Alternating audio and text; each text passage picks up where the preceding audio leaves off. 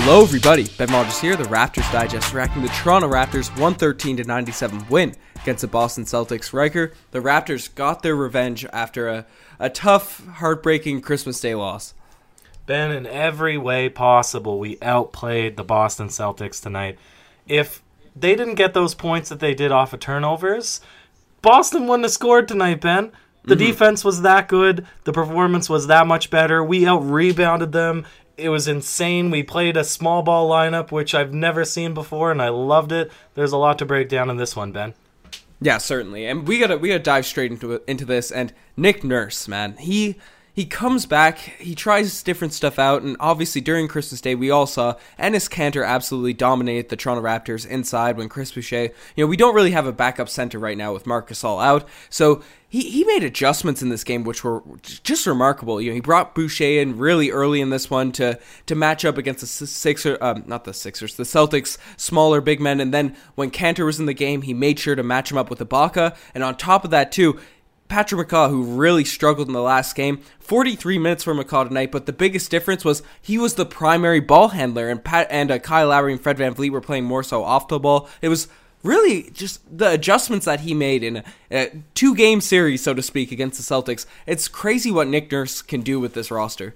There has been a bunch of defining coaching, legacy-defining moments for Nick Nurse in his short tenure as a Toronto Raptor head coach. And box and one, switching Kawhi onto Giannis in the playoffs, running various different lineups. But to me, this is my favorite that I've seen to date, Ben. We have a starting lineup with 2 point guards already, and then you slip them up to the 2 and the 3, and you let Patrick McCaw, who's barely touched the court all season long, he's been getting extra minutes here and there, let him run the point, and it worked beautifully, Ben. And Kyle Lowry gave him all the props at the end. He said, Patrick McCaw, he is a point guard, he believes, in this league, and it's underrated, his playmaking ability and his ball handling, and obviously his tenacious defense. It's just, I thought that this lineup it took the Boston for a shock, and it ran really well. Yeah, well, we gave Patrick McCaw the DeMarre Carroll Gold Star Award, or I gave it to him in the last game, because there's certain points where Patrick McCaw doesn't really seem to impact the game. He kind of just floats around and doesn't seem to really do anything, but he's pretty good at everything on the court, right? He's a good defender, he's a good passer, he's a good dribbler, he's a good shooter, but he doesn't do anything great. But when the ball's in his hands, he can do all those things, and tonight, 18 points, 8 assists, 7 rebounds, the jack of all trades, Patrick McCaw, he really put it all on display tonight. Did it not just make him look more confident? Even in his corner threes, he just looked more confident. And it makes sense because Kyle Lowry, we know that he doesn't need to be the primary ball handler to be productive. Also, it's worth noting, if you watch the game tonight, you saw that Boston Celtics, this arena, TD Garden, it is his highest scoring facility or arena that over his career. So this is his best scoring place, believe it or not.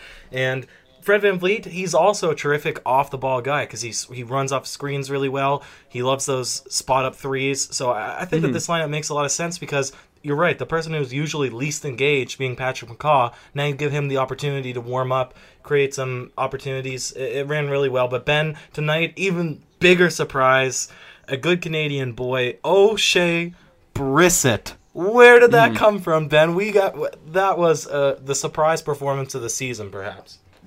I didn't realize how big this guy was, because we saw him in preseason a little bit. He was an athlete who he shot a few threes on the preseason. I don't remember him hitting that many, but his size for a wing guy, for being that mobile, the way he just went after the rebounds and was able to guard the bigger players on the Boston Celtics, it was remarkable. And Nick Nurse, this is the first time, I think, from watching the games this season, he's gotten meaningful minutes for the Toronto Raptors. And as soon as he went out there, similar to what Rondae Hollis-Jefferson did when he got his opportunity, he was ready to just grind. He was getting rebounds. On the offensive end, he was going after all of the offensive rebounds, and Lowry was throwing lobs to him, and he did look a little bit uncomfortable for certain possessions. And he's a guy that's barely played in the NBA. This is his first stretch of meaningful minutes, but the defense, the energy, and the rebounding, the potential for this guy from just this small sample size really is encouraging for this Toronto Raptors team. Yeah, I mean, his first possession out there, he gets the offensive rebound dunk, that putback dunk. The Yeah, it would have been an offensive rebound dunk. Then I love how Nick Nurse actually left him out in the second half for significant minutes as well. Of course, when the foul trouble came, then you're drawing at strings who you're going to play. But O'Shea Brissett, he played meaningful minutes in the third where the game was close, and he had 2 back-to-back offensive rebounds, both leading to points. One a three-point shot, and then one he tipped it to Terrence Davis. Not going to make that mistake with saying Terrence Ross again. Tipped it to him in the lane. And, I mean...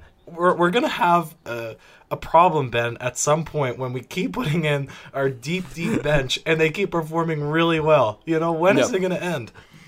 Yeah, no, it's a great thing. And the fact that he has this size, too, for a wing player, because we saw Malcolm Miller get some run. He's also been great in some games that he's been thrown into the fire with. But with Marc Gasol out and Pascal Siakam out right now, because Brissett's a bigger guy and can get those rebounds, he'll probably be a guy to slide in now with all these current injuries that we currently have. So that's another guy for the Toronto Raptors stepping up, and that's just a remarkable thing to see. But, Riker, we're deep into this podcast right now, and we haven't even brought up Kyle Lowry dropping 30 points, 7 assists, 4 rebounds, just splashing it all over the court on the Boston Celtics. And tonight he played off the ball. He was given a more scoring role and really ran away with it. Well, it's great because, I mean, most of the facilitating is given to... anybody when they run a pick and roll, they'll just try to dump it off to Serge. So I don't mind. Or Boucher, Kyle who's done Lowry... a really good job. Sorry? Or Boucher, who's done a really good job at rolling to the rim. Boucher has been one of the best players on the Toronto Raptors over this past stretch of basketball in terms of you look at his plus-minus and his efficiency.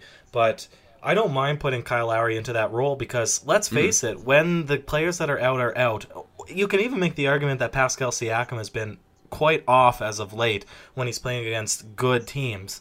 Kyle Lowry, he's the last proven player on this team. Everybody else, they're working their way up to this point. This is the last veteran Him and Ibaka on this team. Yeah, but Ibaka is not the creator. He's the finisher. He is the guy that's in the lane. He's the spot up, from the wing or from 3. I don't mind putting Kyle Lowry in this score-only role because it just seems to me so effective. Maybe if his 3-point shot isn't going down in a given night, but as of late, he's even been very aggressive in attacking the basket, and I'm very positive about tonight's game, despite me being so frustrated watching it at all the officiating and the poor foul calls, Ben, and to still feel this good about it. Yeah, well, we'll leave the officiating and all that for probably one of the obvious segments, but yeah, Kyle Lowry, Fred VanVleet playing off the ball. I know Fred VanVleet didn't have the greatest efficiency in terms of shooting tonight, but with them playing off the ball in the wings, they got a lot of open threes with Patrick McCaw being able to drive into the defense. I was really surprised about how he can get in the middle of the lane and then be able to quick it out, or those 1-2-3 swings that ended up getting Lowry and VanVleet open threes. And Fred VanVleet 5 of 19 from the field, but 4 of 9 from the 3-point line, which is remarkable efficiency. Kyle Lowry 5 of 10 from the 3-point line. Those guys were knocking down their threes. And Serge Ibaka, before we swing into the segments, 20 points, 10 rebounds tonight. Did deal with foul trouble, but guarding a bigger Cantor, that makes sense, and a few other guys. But the role men for the Toronto Raptors, I know Boucher didn't really have a lot of points tonight, but did have a big impact on the court. With 3 guards out there, and then TD, who is also a great passer, when you're rotating those 4 players, the bigs are just eating inside the lane. The way that they get these dump-offs, no matter who has the ball, they can all catch it, finish, and if we continue to run these 4 point guards in our main rotation, wait till Pascal Siakam and Marc Gasol come back on top of our best finishers. Serge Ibaka was remarkable at finishing those passes tonight. Yeah, absolutely, Ben. And this is how I expect games against the Celtics should go. I'm surprised that we're only 1-2 against them because they have a smaller team. I would think that we should have our way. Raptors basketball is perfectly equipped to play against the Boston Celtics, and the split tonight, which also surprised me given we didn't have Siakam, we didn't have Marc Gasol, our split in offensive rebounds was crazy. It was 15-7, and at one point I believe it was 10-0. It just, tonight, they were clicking on all cylinders, and I love this arena. It's obnoxious, it's loud. It's to me, this was a playoff basketball game, and I'm really hoping that we get to face off at some point against the Boston Celtics, just because it is very interesting, and you can play that small ball lineup, which seems to be very efficient and very good for the Toronto Raptors style. A playoff series against the Boston Celtics, that's the series that never happened that needed to happen over the past 5 years. And this year, it'd be even more exciting, just where both the teams are at in transition phase with their rosters. That'd be such an exciting playoff series. But Riker, we gotta swing into the segments because there was a lot of exciting plays tonight. Tonight, the spicy Pelé of the day, the new animation coming out. Do you have one in mind, Riker? A spicy Pelé. To me, it's those two back-to-back Kyle Lowry threes when there was a mess of a possession in the corner at the outside the perimeter on the wing side, and there was two lobs. It was the exact same possession back to back, and Kyle Lowry just hucks up a shot and a prayer, and both go in, splash. To me, those are the Pelés. But Ben, what do you have? I have O'Shea, who came into this game and, not scoring plays from O'Shea, but we already brought up the offensive rebounds that he gave that just sparked the Raptors with energy because the Celtics were coming out of one of those Brad Stevens timeouts, and they usually perform really well after they call a timeout. They're a really good out of timeout team. They were on a little run, and this game was a huge game of runs, and their momentum was just crushed by Brissett, who came into the game, shocked the Celtics fans, shocked their players, shocked their team.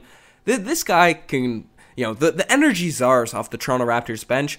If we continue to pull these guys out of nowhere, there's no one beating us if we get those shots down and we stay healthy. Yeah, I absolutely agree, but they can't all be the spicy Pelé. Some make you say, oh, geez, and tonight I don't know where you want to start it, Ben, because we got to talk about the reffing. We got to talk about different cheap shots, but do you have an oh, geez in mind? Yeah, honestly, we'll dive straight into the reffing, because that's going to be a huge topic of discussion for this game, because the Raptors, there was a lot of touchy fouls. There was a couple that were real. The Raptors were playing more aggressive than the Celtics, and that makes sense. They were more ready to win this game than the Celtics were, but a lot of touchy fouls called for the Raptors. OG fouled out. Rondae Hollis-Jefferson fouled out. O'Shea had 4 fouls in 15 minutes. Boucher had three fouls in 16 minutes. Ibaka had 5. It seemed like everyone on the roster, if they did anything, played any sort of defense, it was at risk of getting a stupid foul call. It's bad when Jack will not stop complaining about it during the broadcast. Matty D's just trying to ignore him and change conversation.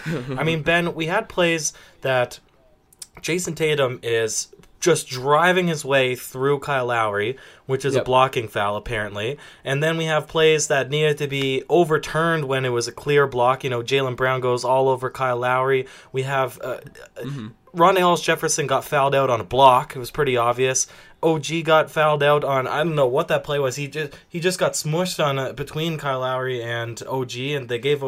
It's just these touchy fouls, and the inconsistency tonight, Ben, was crazy. When the game, when we make complaints about the calling, but then we look and see that fouls against either team is about the same, then you can at least chalk it up to say that, okay, bad calls on either side. But when it's very clear that there was bad calls directly called towards the Raptors that weren't called on the other end, then that's when I'm striking an issue with the officiating. Record, the Boston Celtics got 36 free throws tonight, the Raptors 17, and it was clear from the eye test that the Toronto Raptors are the more aggressive team in terms of driving into the lane, attacking, being, and usually the team that asserts themselves are the ones that get the beneficiary of the calls, so regardless of their home or away. It was just a really weird sight to see, but the Toronto Raptors still overcame that and got the W against the Celtics. I don't know, this team is, especially where we don't have our main superstar right now, or the guy that people regard as our number one scorer, Pascal Siakam. He's usually the one that gets the calls, and these young guys like Brissett, Boucher, they're going to have to earn their stripes, I guess, but if they keep playing with this energy, I'm sure the calls will swing in their favor. Yeah, absolutely, Ben. And I do have a Gold Star tonight for worst performance, DeMarre Carroll Gold Star Award.